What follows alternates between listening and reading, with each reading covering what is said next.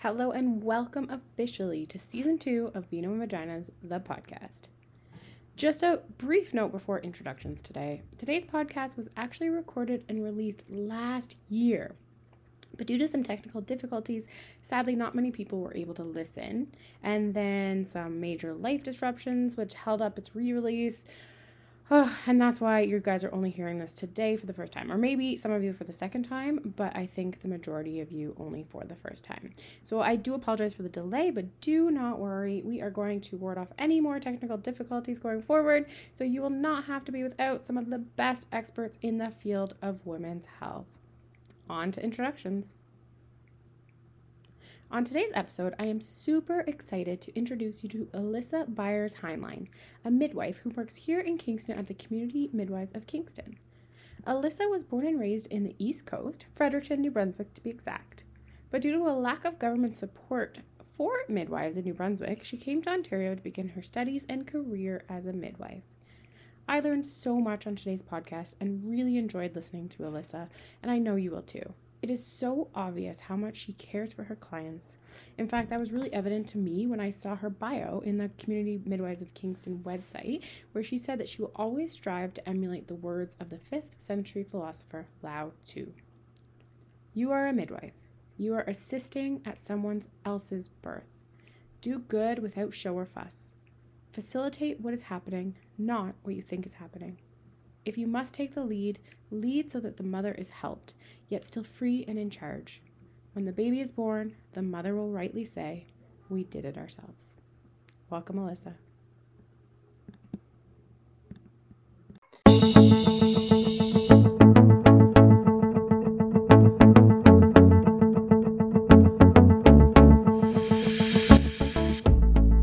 Welcome to Vino and Vaginas, the podcast.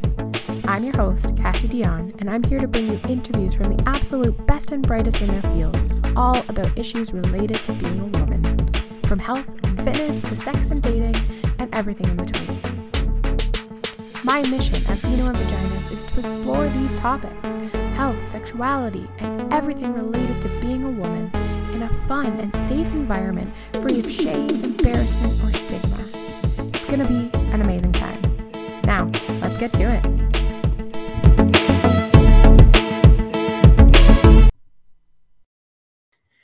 So first off, thank you so much, Alyssa, for coming on the show. We're so excited to have you. And I know so many of my listeners have been eagerly awaiting to hear what you have to say. So thank you for coming on. No pressure. No pressure. Not at all.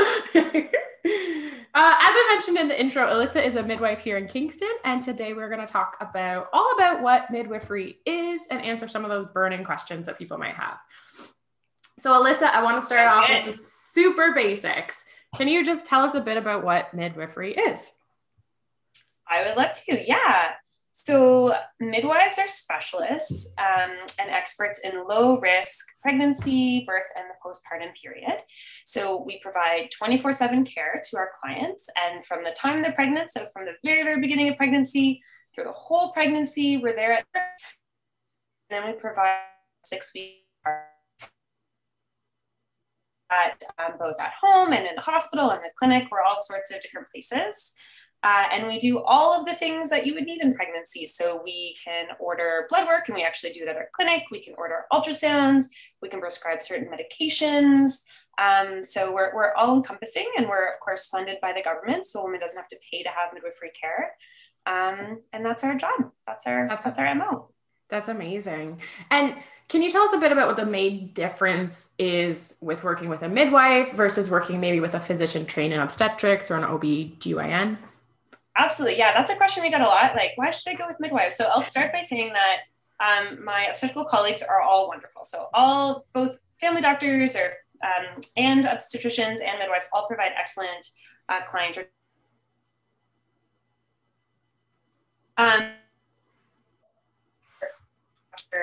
may or may not do obstetrics. So you might have a family doctor and you really like them, but the numbers are decreasing all the time. So many people will have to then go to an obstetrician at 28 weeks. So one of the main differences is we're actually funded appointments. So I don't know if, people sometimes find that it's a bit rushed because there's a million people that their physician has to see, and that's just the way they're funded. And they would love to spend a lot of time with their clients and patients, but they just can't. So our appointments, depending on what appointment it is. So we have a lot more time to talk about everything with people. Okay. Sorry, you cut out for 1 second. So what were it you said about your appointments are? Oh, our appointments generally are half an hour to an hour long. So that's what we missed. Okay. Yeah, exactly. So a lot longer.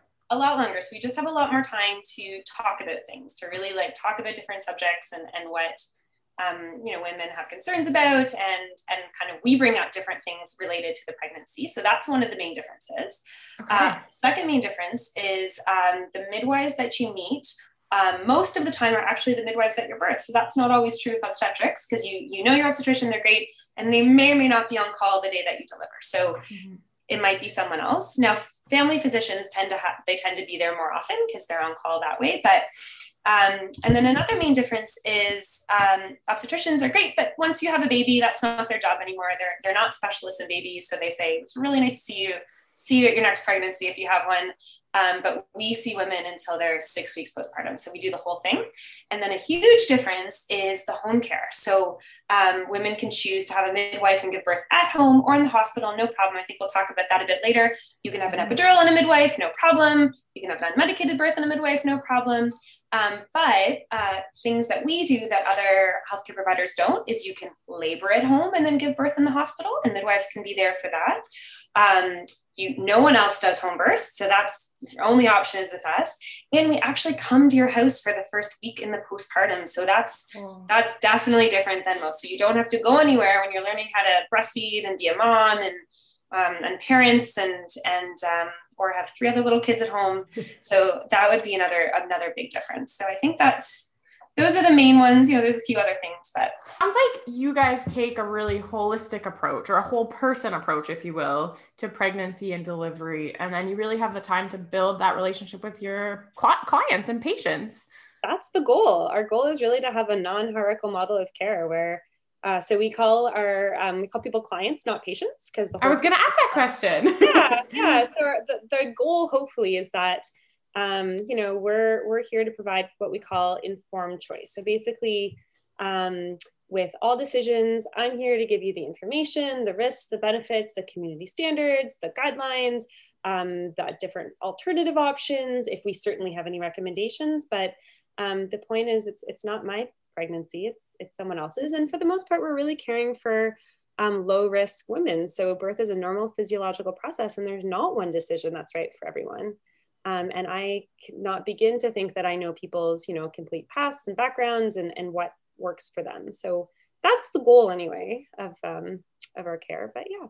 That's awesome. And just so our listeners know, what, like, the difference between patients and clients is it to you that clients, they are more involved in the process, like you were just mentioning, and they're an active part of what their choices are? And yeah, so certainly I would say that, like, even, obstetricians or family physicians would call themselves, they do patient-centered care, which is everyone's trying to put the person at the center of it. But when midwifery was founded, and it's really through kind of a feminist lens, it wasn't quite that wasn't the model of care. And it really was that, okay, well, I'm the expert, I'm going to give you the information, and you're going to, have what we call informed consent. So agree to it. And definitely things have changed a lot with all types of healthcare. But the whole point of midwifery when it was created was like that. No, it's not that there's a doctor-patient relationship that's very hierarchical. It's that a client is definitely more involved. It's a word that's trying not to put power and less power into one of it. And even when we talk about babies that are born, we don't say, oh, I delivered a baby. I say, oh, I caught the baby, because the woman delivers the baby. So we're trying to put all of the, even in the vocabulary, the power with the woman, and really making women empowered in that process. I love that, because language really does matter, and we see it all the time, and little things like that make a difference. Absolutely. Because that mom worked her butt off to deliver. Yeah. Right. Absolutely. I mean, with your help, of course, but she's the one that pushed her. And sometimes I feel like I could have just not been there, and it all would have been would have gone the same way. But yeah, no, it's certainly, I'm there, but women, they put on a lot of work. Definitely. So when you mentioned kind of the roots of midwifery, when was it created? Like, when did this start? So midwives, so the word midwife actually just means with woman. in Old English. So that's what it means. So when people say, can a man be a midwife? I'm like, yes, they can. Like, absolutely. Yeah.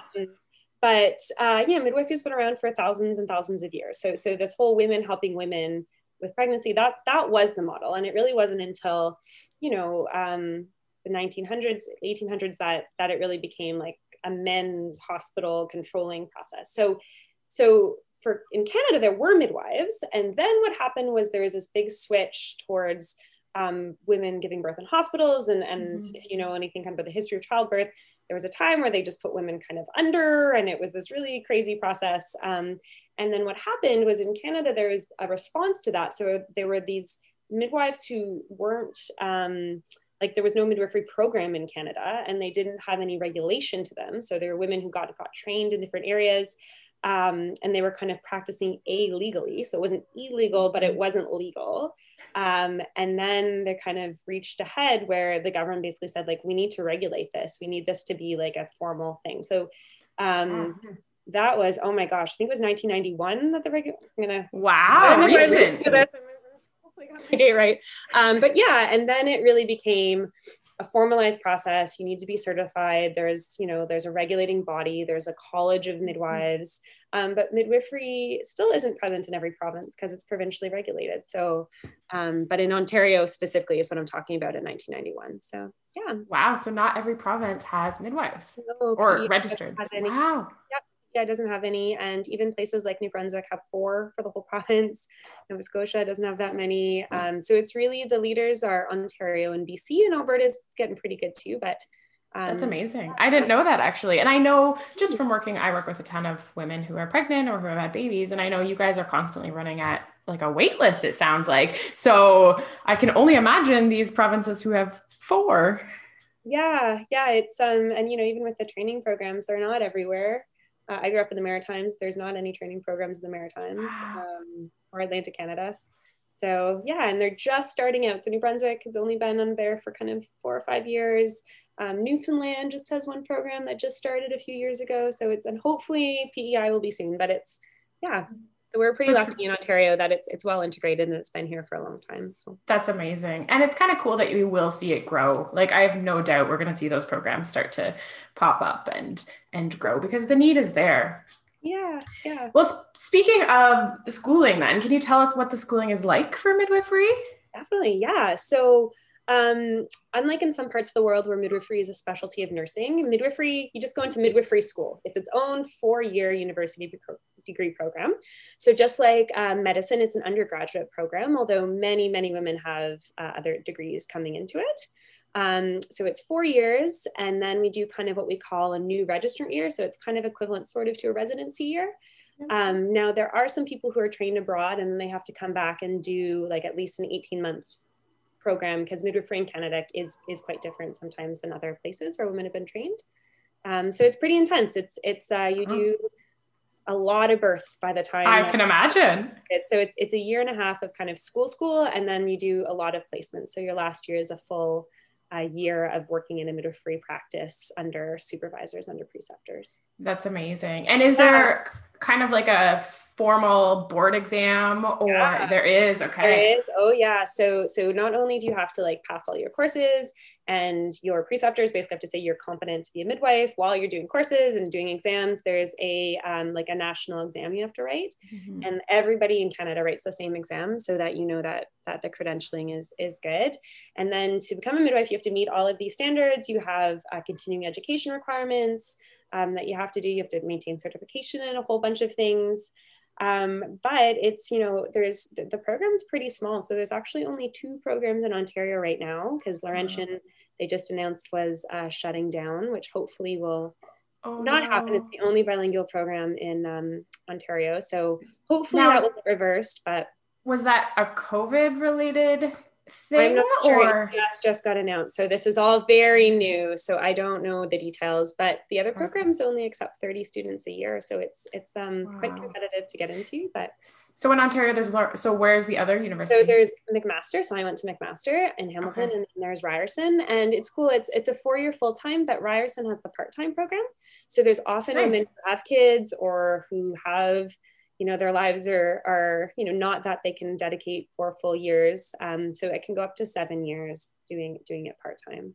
That's amazing, because I think a lot of us don't find our passion for this type of work necessarily right at the get-go, right? When we're young or in our teens or early 20s. And so to have that opportunity, if you have a family and still need to, work. There's so many women who go into it a bit later in life who are in the program with kids. A third of our class had kids when we were in there. And a lot of people some people were registered massage therapists before they went to it. There was a physician from another country. She was a physician in Russia, and then she came into it. There was all sorts of people with master's degrees. There was a couple people right out of high school. So it was really a huge diversity of kind of people's, and, some people, like I did a degree in molecular genetics, but there was someone else who did a degree in Latin poetry who was there. So it was just like because there really is kind of a science and an arts aspect. Absolutely. Yeah. And then there's one program in BC, one in Quebec, one in Alberta, and none in Atlantic Canada. So wow. Okay. Well, like we said, I'm sure, or I hope we start to see that change a little bit. I hope so too. Yeah. It'd be great if Queens could get one. It really would. University. Here's my pitch from free school. Okay, we'll work on this. Between the two of us, we can make this happen, right? Yeah.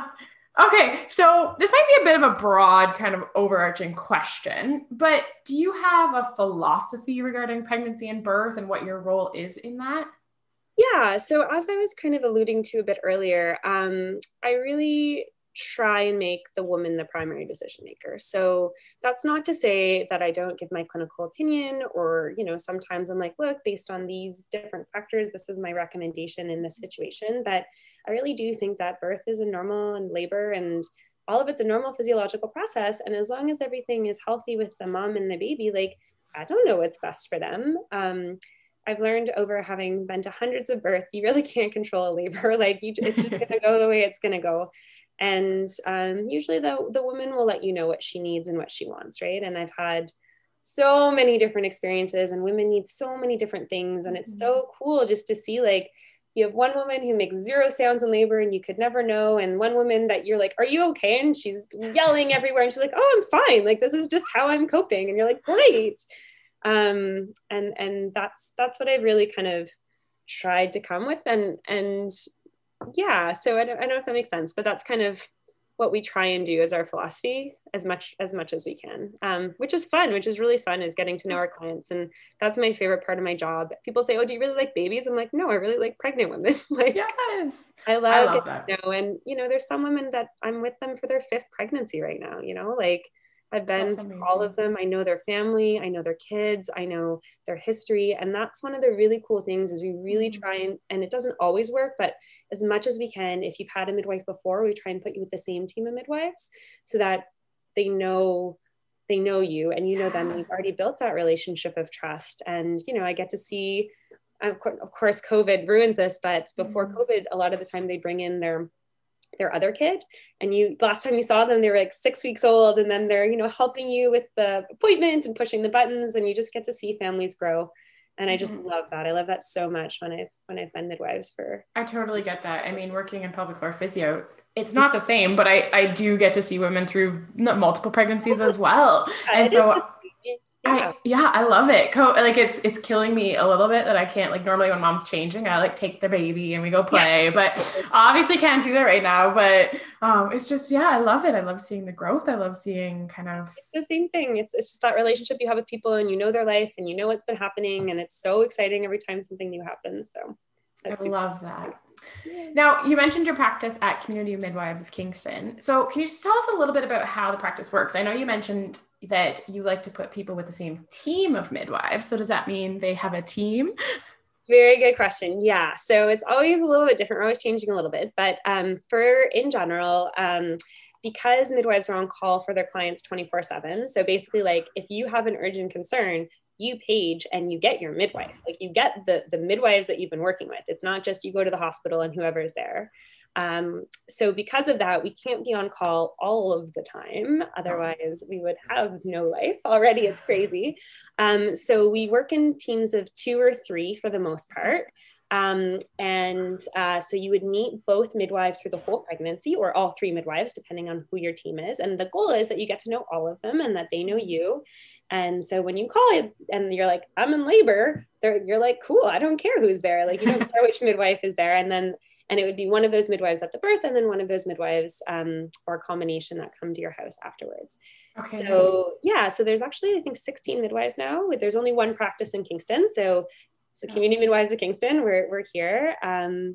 When you come back into care, sometimes the teams do change, but we really try and put the client at least with one of the midwives that they had. Again, sometimes it doesn't work out, but for the most part, we're pretty good. We're pretty good about doing that. And, we do have wait lists, but we do actually prioritize people who have had our care with us before, just because we already do have that relationship. We've already had midwifery care. So usually we're able to get people in for the most part. That's amazing. And so for visits kind of during pregnancy, I assume they don't see all 2 or 3 of you at once, because that's really hard. So I assume you kind of alternate who they see. Yeah, totally. So the way that the visits works, our first visits, just because of COVID, is usually on the phone, just the first one. Sometimes one more during the pregnancy as well. But in general, we see clients kind of every 4 to 6 weeks until they're 28 weeks. Then we see them every 3 weeks till they're about term. And then we see them every week until their baby's born. Now, sometimes we need to see women more often. Then we see them more often. It just totally depends on lots of situations. And of course, because they have access, women can always call or email if they have questions between their visits. If they have an urgent concern, they know they can page us and get us.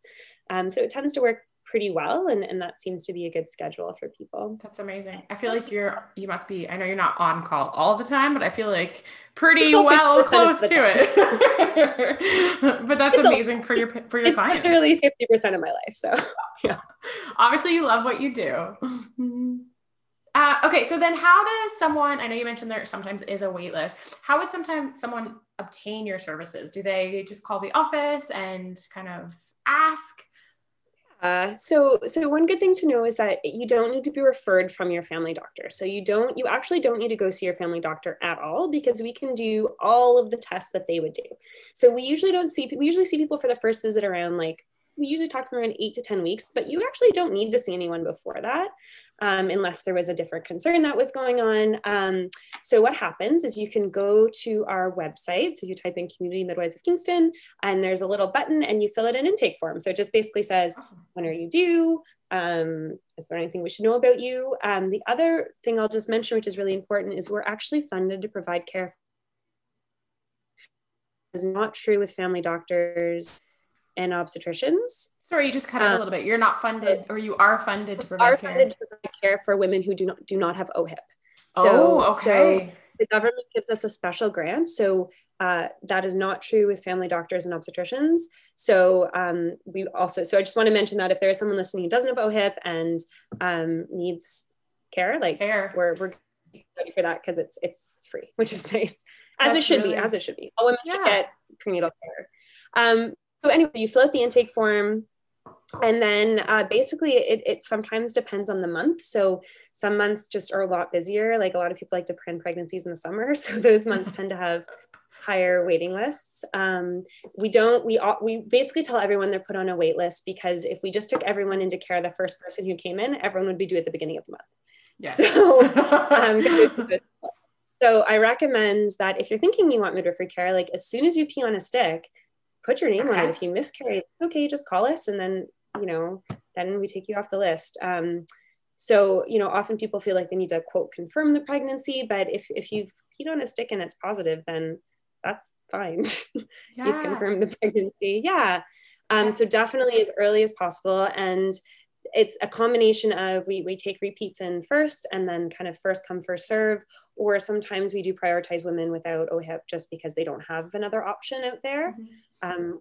Sometimes there's kind of special cases, but then some months we have really low birth numbers. Like for whatever reason in the province, November is a really low birth number month. So we often have spots in November. So it just kind of depends on or February. So it just depends on the month and how many midwives are received. So I don't know, now everyone's going to be due in November. No, but, right? And obviously I am not going to hold you to this at all, but I'm just curious. Is there a month that typically every year you're like, oh my God, what is it with September? Or with how many babies are due? Or okay, so I'll tell you the third week of September due dates, people conceive between Christmas and New Year's. So really? Okay. Yeah, so September is usually really busy. And July, I don't know. I think the summer people, especially like teachers, like to plan their pregnancies for the summer because then they can get more time off. Yeah. So it's a combination of kind of life and what works for people. But February is pretty low usually, and November is often low. So there you go. People. That's really fascinating. So if you really want midwifery and you're worried you're not going to get it, just plan for February or November. January is good too. Yeah. I love that September is such a busy month. It makes sense. Like you said, Christmas, New Year's, holidays. Yeah, it's always really funny because you're just I have a friend who is pregnant with her second, and like both are September babies. So now I can say like, hey. I'm just kidding. Okay. So in terms of the clients that you can see, are there any factors that would essentially risk a patient out of your practice? That's a really good question. And a lot of people are not sure. They're like, oh, like, I don't know if I'm low risk. Does, like, do I qualify? So most things are actually surprisingly fine. There are a few things that really people aren't eligible, and things like type 1 diabetes, or if you had like a really serious heart condition, things that like you think, oh, I need a physician. Like obstetricians are specialists in high risk pregnancies. They're trained to deal with all these complications. That's not what I'm trained for. So you really want to be under the care, for a specialist in that case. So those would be two examples. Sometimes like, asthma is okay, but if people had really serious chronic lung conditions, like that would be an example. Triplets. Oh, yeah. Cancer. But, a lot of people ask this question and it kind of relates like, well, what happens if something goes wrong? What happens if something becomes complicated, which is a really fair question. Mm-hmm. And it happens all the time. So sometimes what happens when people come into care is we ask them their health history, and there's something that's maybe like, a little bit like, oh, that's a little unusual, or that could be a little more complicated. So often what we'll do is we'll do what we call a consultation. So we just write to our colleagues in obstetrics and we say, hey, do you have any recommendations for this person's pregnancy? Here's the situation. And they might see the person once and say, yeah, I would recommend doing these couple things, or like, do this. And why don't I see them one more time towards the end of pregnancy just to see? So that also happens in the pregnancy, right? So someone comes in, everything is healthy, but then they get high blood pressure, or they end up with diabetes at pregnancy. And that happens all the time. So in that case, again, we ask the opinion of an obstetrician, or sometimes we do kind of work with them. So we realize that their clinical care is actually more appropriate for obstetrics because they got diabetes in pregnancy and need to go on insulin. So that's definitely not my expertise. But we don't get rid of anyone. Once you're in care, you're in care. So they still see us in a supportive care role. So we'll do all the talking and the prep about everything. They'd see obstetrics for their clinical care. We're still at their births, and they just come back under care after the baby's born. So we still see them in the postpartum period at home. We still help them during the labor. We still do all that stuff. So we work more, in conjunction, and we have such a great relationship with our colleagues on Connell 5, the nurses, the obstetricians. So it's a really good relationship, and it happens all the time. We work really well together, and everyone just wants to provide the best care they can for our, clients / patients. So I love that. It sounds like it's just a multidisciplinary team, and the fact that you said, like, I'm not going to get rid of people, because I know there's a lot of people out there who, that's their fear, or they're worried, like, I should have an uncomplicated pregnancy, but what if, right? Yeah, exactly. And so if they know that, like you, who they've been with for most of their pregnancy, all of a sudden they're going to meet someone new and not have you anymore, because that would be scary for people, right? Yeah. And I think there's also misconceptions about people think they're high risk, and we're like, oh, that's fine. So for example, you might have had a cesarean section in your past and you're not sure whether you want a C-section or not. You can still have a midwife and have a C-section. Like, of course we don't do the C-section, but that happens all the time. Or sometimes say you have like thyroid problems, like maybe we basically just like your family doctor does that part and we do the pregnancy part. So, there's not, it's actually just pretty serious health conditions that you're eligible, like type 1 diabetes or really kind of significant stuff. And you probably will know yourself, like, oh, I have to see a specialist all the time. And like, my family doctor told me my pregnancy would be really complicated, probably then it's better just to be under the care of an obstetrician. That makes sense. And then what about women who are older when they're pregnant? So kind of quote unquote that geriatric pregnancy. I hate that title so much, but So no, you definitely still are able to have a midwife. So I've lots of women who are 40 or 41. I've had a couple even older. That's not a reason you can't have a midwife. There's a couple things that we do that are a bit different in pregnancy, but all of those things can be managed by your midwife. So there's no reason that you can't. And it's funny, like old used to be 30, then it was 35. Now it's 40. So who knows what it's going to be in the future. I love it. Yeah, it's true. People are, having babies older and older these days. They're starting their career. There's so much to be done. Exactly. Or if you've needed fertility treatment, you can still have a midwife with that. Like it's, as I said, there's lots of things that are totally. I think a lot of people are going to be happy to hear that. Yeah. Okay. So you mentioned the first visit right now, just because of COVID, it's usually on the phone. What does that look like? What kind of questions can someone expect to be asked?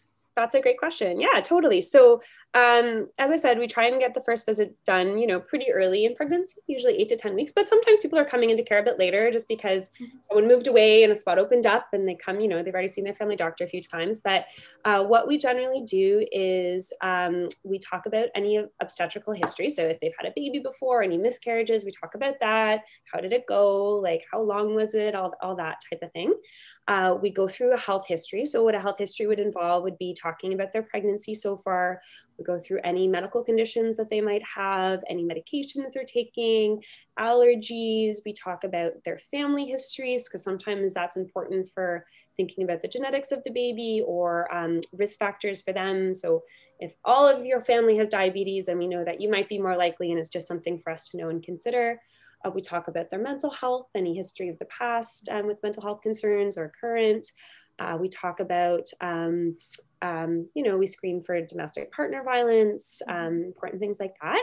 Then what we normally do is we talk about midwifery care in general. So we answer any questions, how it's going to look. Some women have had midwives 3 times, so that we kind of skip over. We're just like, yeah, you're with me this time. And, here's the pager number. Great. But first, certainly for people who's midwives for the first time, we explain the whole system. We give them all the information. And then we talk about anything that's relevant to that time. So sometimes that's talking about different tests that are coming up and whether or not they want to do it. We talk about if we need to order any ultrasounds and why they might want to or not want to. We answer any questions that's relevant to that timing of pregnancy. Yeah, and then we set it up. And then we usually book the next one not too far after, where we would do any blood work, often in clinic. Sometimes people do it at the lab. It just depends on when they're going to be seen again. So often we do a physical exam, which is just listening to their heart, their lungs, feeling their tummy, and then, blood pressure, that kind of thing. So yeah, that's the general. So obviously that can be easily done on the phone and answer a lot of questions. So does that mean follow-ups though are typically in person?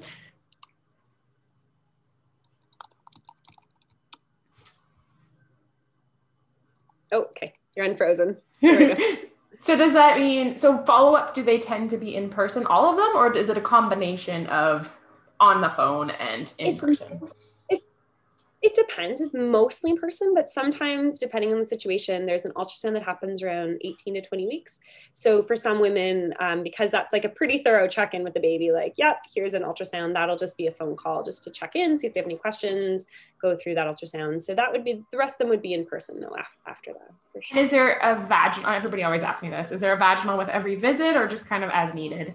So that's a great question. And a lot of people are worried about that, or have a lot of questions. So typically, we don't do any vaginal exams until the end of pregnancy, and that's only with a discussion with the woman about why would we do it? Here's why, here's what we would know, here's what we wouldn't know, here are the pros and the cons. Lots of women have no vaginal exams at all until they have their baby, and that's totally fine. I don't really care what your cervix is doing unless we're talking about trying to get labor going. And, some women want to know what their cervix is doing, and they're like, let's do it. And someone were like, you know what, I would prefer you that keep your hands out of my until, and that's totally fair. So we do sometimes do a pap exam if a woman needs it at one of the first visits, but that's only if they're due, and we talk about whether they'd rather do it in pregnancy or postpartum. But other than that, yeah, we certainly there's no reason to do a vaginal exam at most visits. I feel like a lot of people are going to be happy to hear that. And then in terms of the births themselves, what types of births do you assist with? So I know you mentioned home births earlier, hospital births, kind of the whole gamut. The answer is yes. So just to give an example. So certainly women sometimes choose to give birth at homes. The majority of our women, the vast majority, do choose to give birth at the hospital. And I think a lot of people have a misconception that they have to want a home birth or they have to want an unmedicated birth to have a midwife, but that's not true at all. People. So certainly we do that. People often ask about water births. And there's another difference. So while you can choose to labor in the water, whether you have an obstetrician or a family doctor, we are the only people who do water births. And awesome. Home or hospital, there's two great times at the hospital.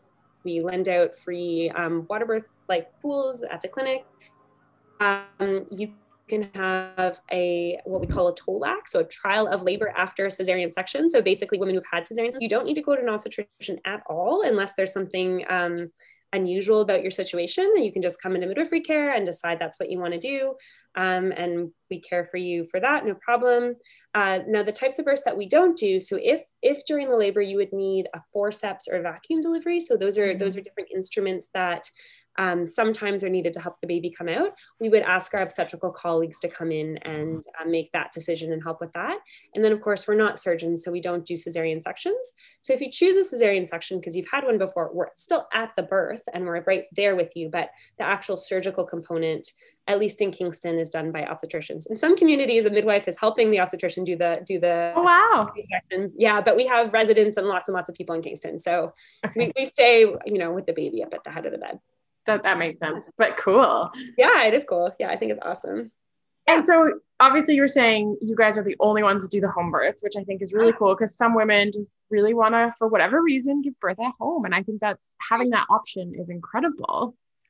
Now, is there any kind of assessment that you do with a client to determine whether it's safe for them to have a home birth or? Yeah. So I think there's a lot of misconceptions about home births. I think people think like, oh, it's really dangerous, or like, people come into care with like lots of different ideas. And I always tell people when they come in, they're like, I want a home or hospital. I said, okay, you know what? People change their mind all the time. People who are dead set on a hospital birth end up with a home birth. People who really want a home birth decide to have a hospital birth. So really keeping an open mind. So certainly home birth is really reserved for low risk women. So it's not appropriate to have a home birth if you have high blood pressure, if we're worried about the baby, if something like in your past, like you've had a ton of bleeding with your first baby and you needed, lots of medications to control the bleeding, then it's really, you're not really appropriate, because the reason home births are safe, and I will just,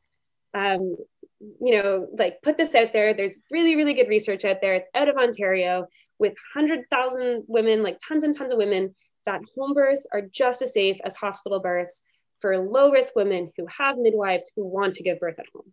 So it's not that things can't happen at home. It's just that you're with really well-trained midwives that we're going in, if anything, and we can talk about that.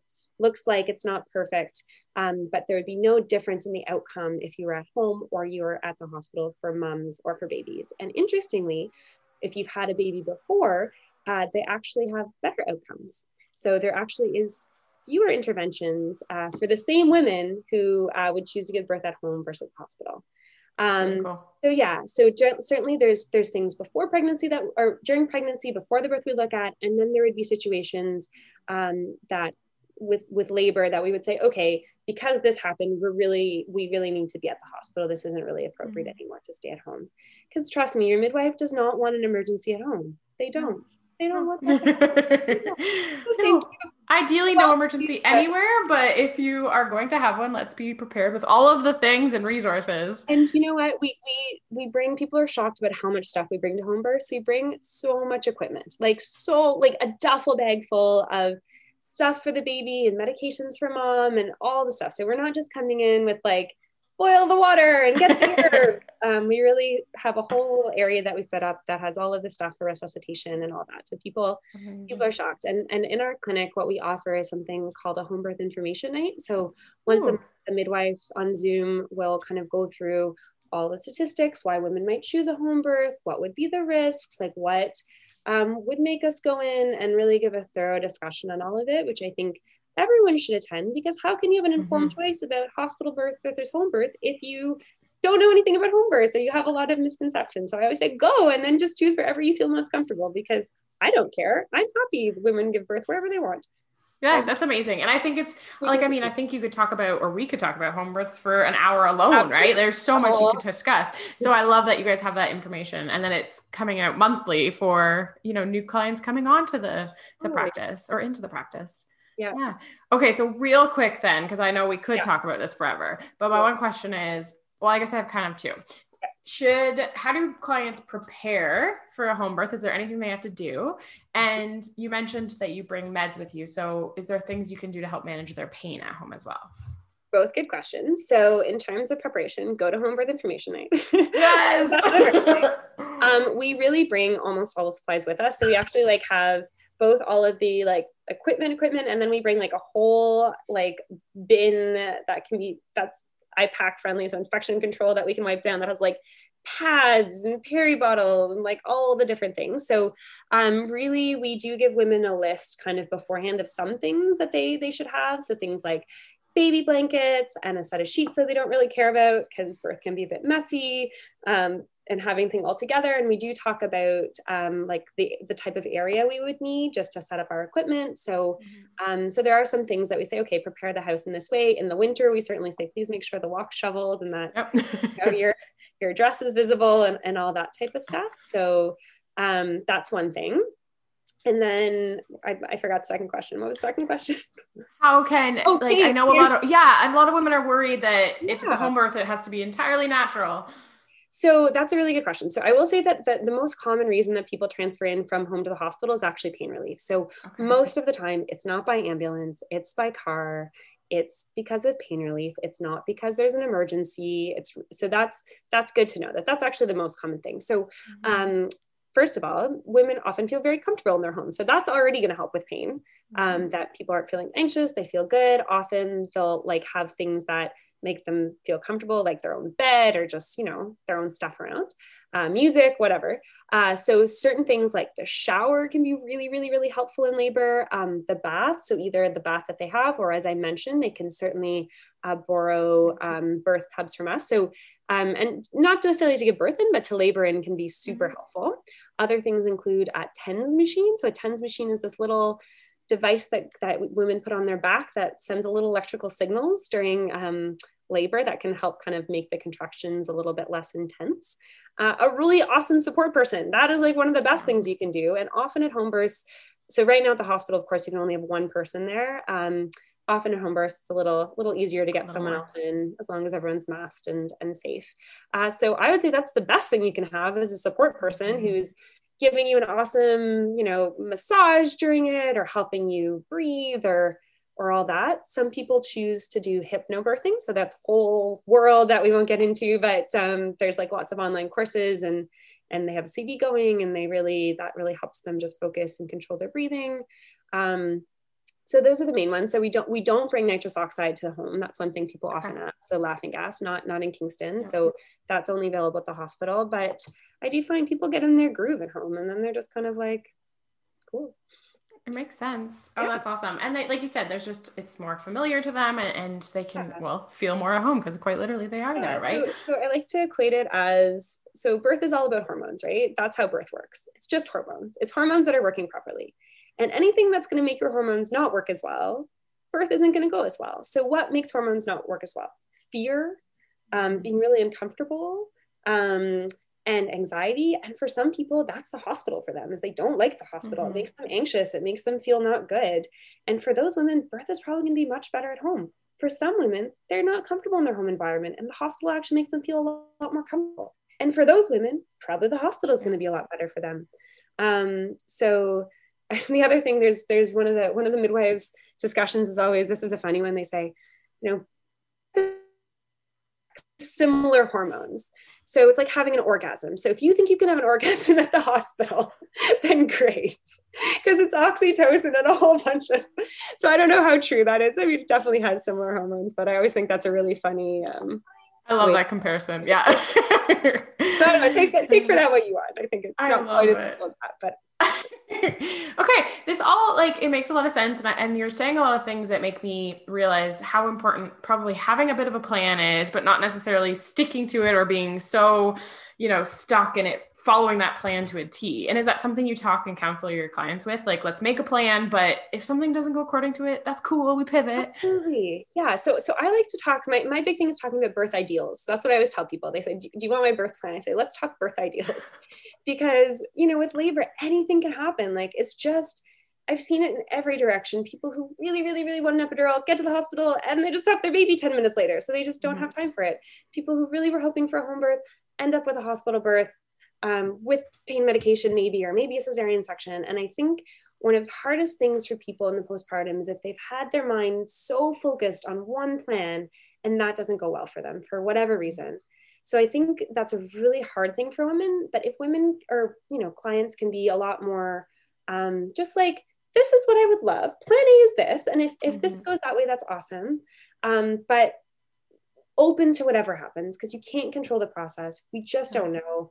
And I think women who are really kind of open to like, okay, I would love it if I had this kind of birth in this location, but whatever happens, happens. I do find that their recovery is a lot easier because they've really just allowed whatever to happen. And then it's a little bit less focused. So that's what I always tell people is like, it's great to talk about birth ideals because then we know where we're starting from and where we want to be. And, if I know you want an epidural, I will get it for you the second that we get to the hospital and we can. If I know you want an unmedicated birth, I will try a whole bunch of other things first to see if, that works. So it is really important to talk about it. And it's a really good framework to think about all of these things. So if you come up, see like a birth plan online or something, it's a good way to talk about it all and to start thinking it through, but to just be open to whatever. That's always my suggestion.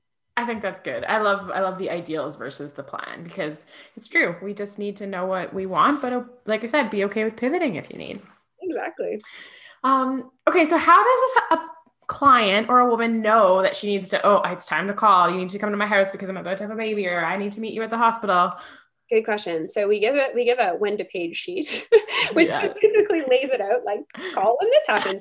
But every client is different. And because some people have super, super, super, super fast births, and some people, it's their first time, we really try and say like, okay, like here's the general, I don't say rule, like here's the general guideline, but for you actually should call us at this time. So we really try and individualize it for each person. And often people will page us and we'll have a conversation and, I'll talk with them through it. I'll say, you know what, like, I think you're not quite there yet. If you're doing well and you're feeling okay, like I would actually probably wait till this time because nobody wants to like have to go and come back and go and come back. But we do often assess women at home, even if they're planning a hospital birth, especially if it's their first baby, so that they don't have to come in and out. We come in, we say, yep, you're this many centimeters. Do you want to stay at home for a while? We can hang out and go in, or like, yep, we're good to go to the hospital. Let's go now if you want to. Or, you know what, you're not quite active yet. So we can certainly go for morphine, but, ultimately we wouldn't admit you yet. We need to wait a little bit longer. Oh, that's so nice. That's nice that you go to their house for that. Well, especially because partners can't come in now until they're active. That's the other thing. Okay. So I was actually in labor, no partners. Yeah. So I was just going to ask that with COVID. So I know the masks are now mandatory for home births or hospital births. And the other one is partners can't come until active labor. Yeah. So that's so they can stay kind of outside in the hall. So there's a couple things. So there's getting a COVID swab when you're in labor at the hospital. So that's fun. Like you're like dealing with a lot right now. You won't notice. Yeah. Then there's so partners or support people, whoever that person chooses to have with them. Until the woman. So until the woman is actively in labor. Or are admitted for a different reason. Okay. So if they're getting induced, so if there's other reasons, but basically they have to be admitted to the hospital. Okay. And then the masks in labor, people are really worried about that. So basically it's, we ask that people wear it until they can't tolerate it anymore. So,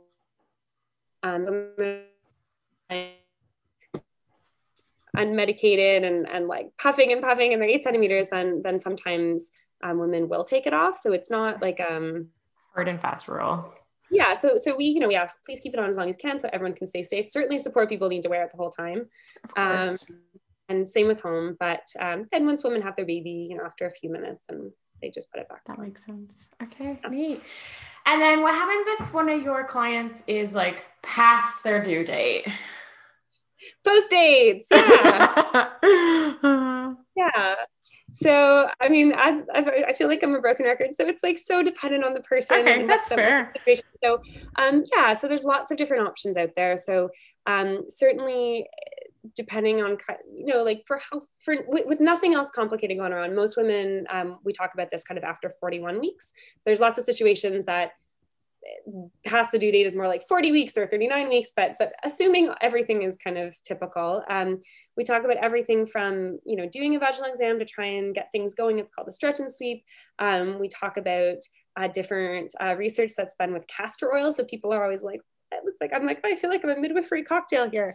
So it's like a thinking of the pharmacy. So we talk to women about that. There's like this whole awesome recipe that's been well researched that has like mango nectar and almond butter and castor oil and like sparkling water. So we review the research on that, and like some women choose to take that.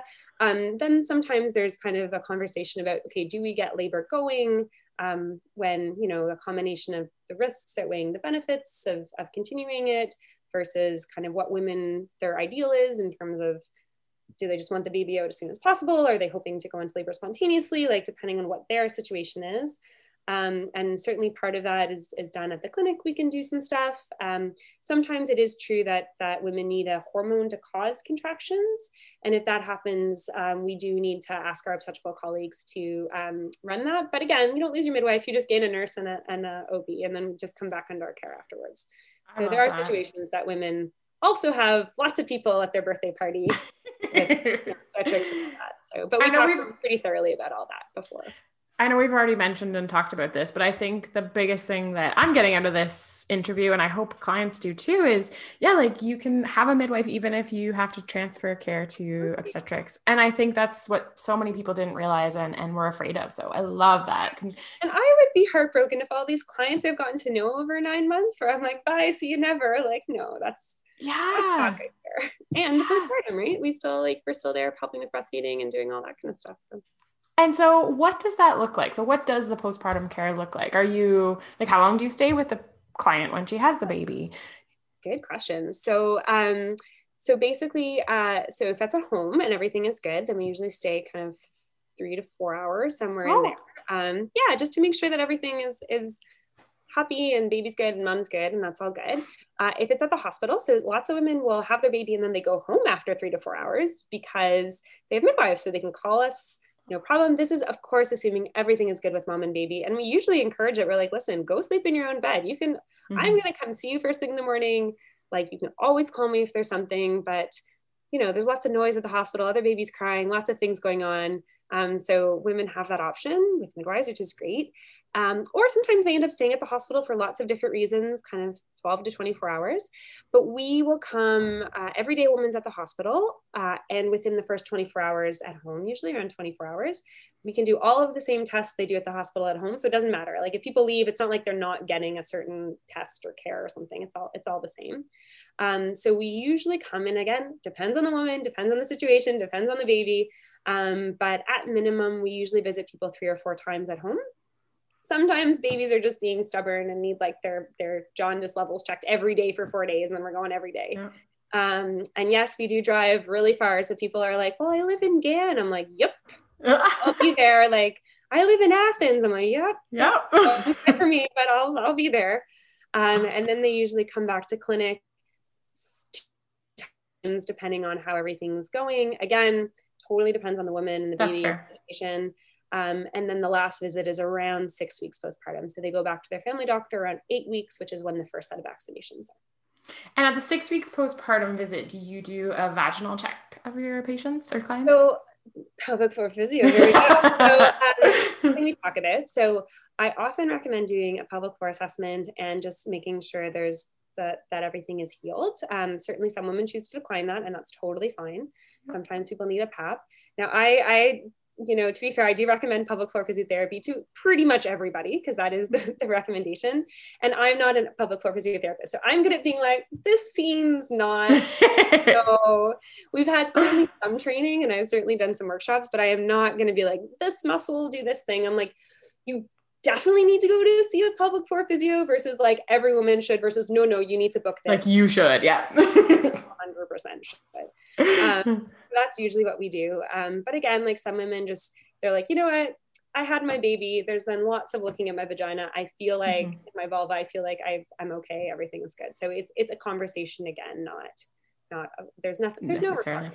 Yep. That makes sense. Yeah. But I usually recommend it if people feel comfortable with that. And honestly, like, obviously I don't see everyone that you see, but a lot of people do. Like most women I find love coming in at 6 weeks or 8 weeks or whatever postpartum, because they just want to make sure everything's okay. And if they are having issues, talk it out. And if they're not, prevent them from happening, and just kind of feel like, you know, that they've been thoroughly checked and they know that they're all good. Yeah.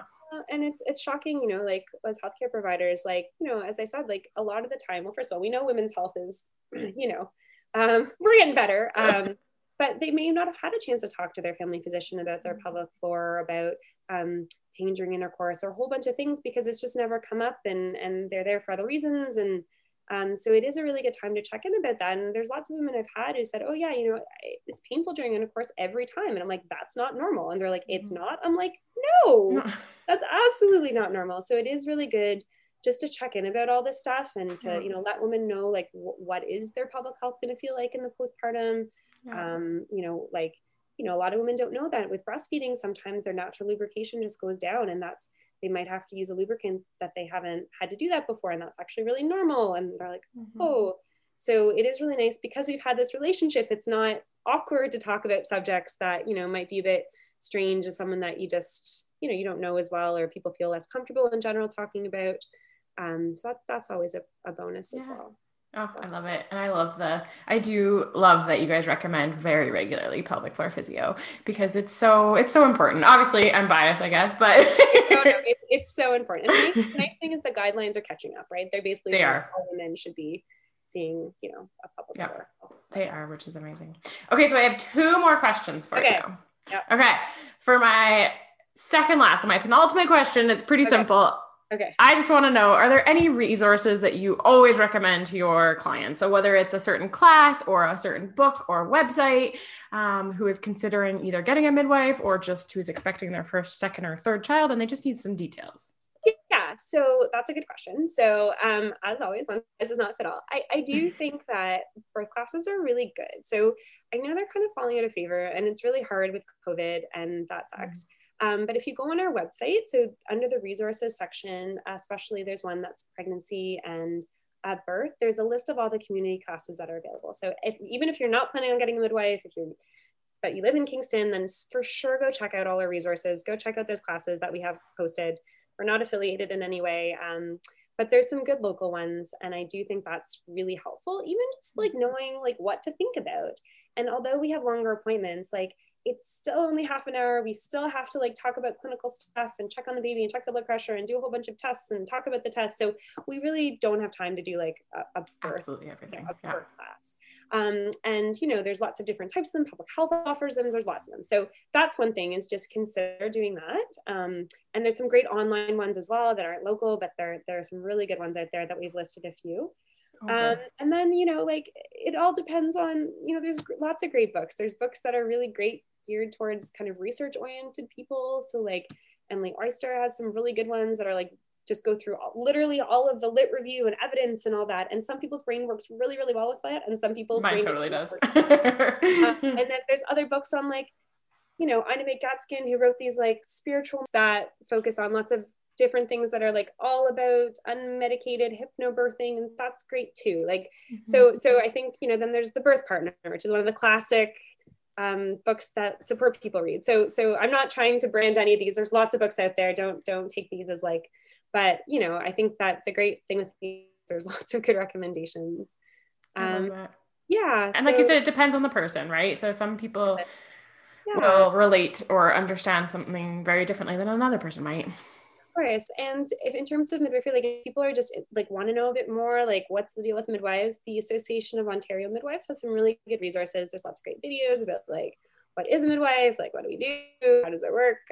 So certainly there's lots of resources there. Awesome. Okay, so for my last question, I always ask people, if they were to give our listeners kind of 3 pieces of either homework or advice or tips or kind of 3 main points that you would leave our listeners with who are considering maybe working with a midwife, what would you say? Okay. So I wrote these down because I was like, oh no. All right. So number one, go check out the resources from the Association of Ontario Midwives. So that's the first thing, so that you can like truly, you know, if you're interested more with what midwives are. Number two, if you think you might want a midwife, apply as soon as you pee on a stick, because the reality is you can come into midwifery care, decide it's not for you, you're not vibing, and go with an OB. That is totally fine. You can leave midwifery care. You will not be able to get in the other way around because of our wait list. So I always say, if you think that this might be the appropriate care for you, just apply. You can always choose not to do it. That's totally fine. Hopefully not, but you can definitely leave. So that's, and then as soon as you've done that, apply for a daycare spot, because those, okay, I'm just joking. But really, I didn't know that. No, really, apparently you have to apply really early, but that's an aside. And then I guess the third thing is like, know that regardless of your care provider, it's your body, it's your pregnancy, and you get to do whatever decision feels right for you. And only you know the best choices for you. And yeah, that's the most important thing, that you're going to get good care wherever you go, and that really just trust yourself, and that you are the primary decision maker of this awesome, crazy, insane process that is, you know, pregnancy, birth, and postpartum, which is also nuts. But awesome, but crazy. That's for sure. Yeah. There's a lot happening, right? It is a true it's called transition. The fourth trimester for a reason. That could be a whole other podcast. Honestly, that's like a whole other hour. It really, more than an hour, I think. I love those tips. And I think they're so important. And I think our listeners are going to take a lot away from that. And I just love how you empower women and you empower your patients and your clients just to, take an active approach and not be fearful of bringing up what they want to do, or their thoughts or their opinions or their questions that they might think are silly, or any of these things. No silly questions. Write them on your phone. That's another good tip, is people always forget. So write your questions on your phone before you come in. But it really is like a mutual trust, right? I have to trust the clients that they'll bring up anything that they're concerned, and they have to trust me. And that's the way it works. It has to be. That's the best working relationship, right? Yeah. Awesome. Well, thank you so much, Alyssa, for coming on the show. I know I learned a lot, and I think all of our listeners will too. And we really appreciate it. No, my pleasure. Really my pleasure. Awesome. Thanks so much. Okay.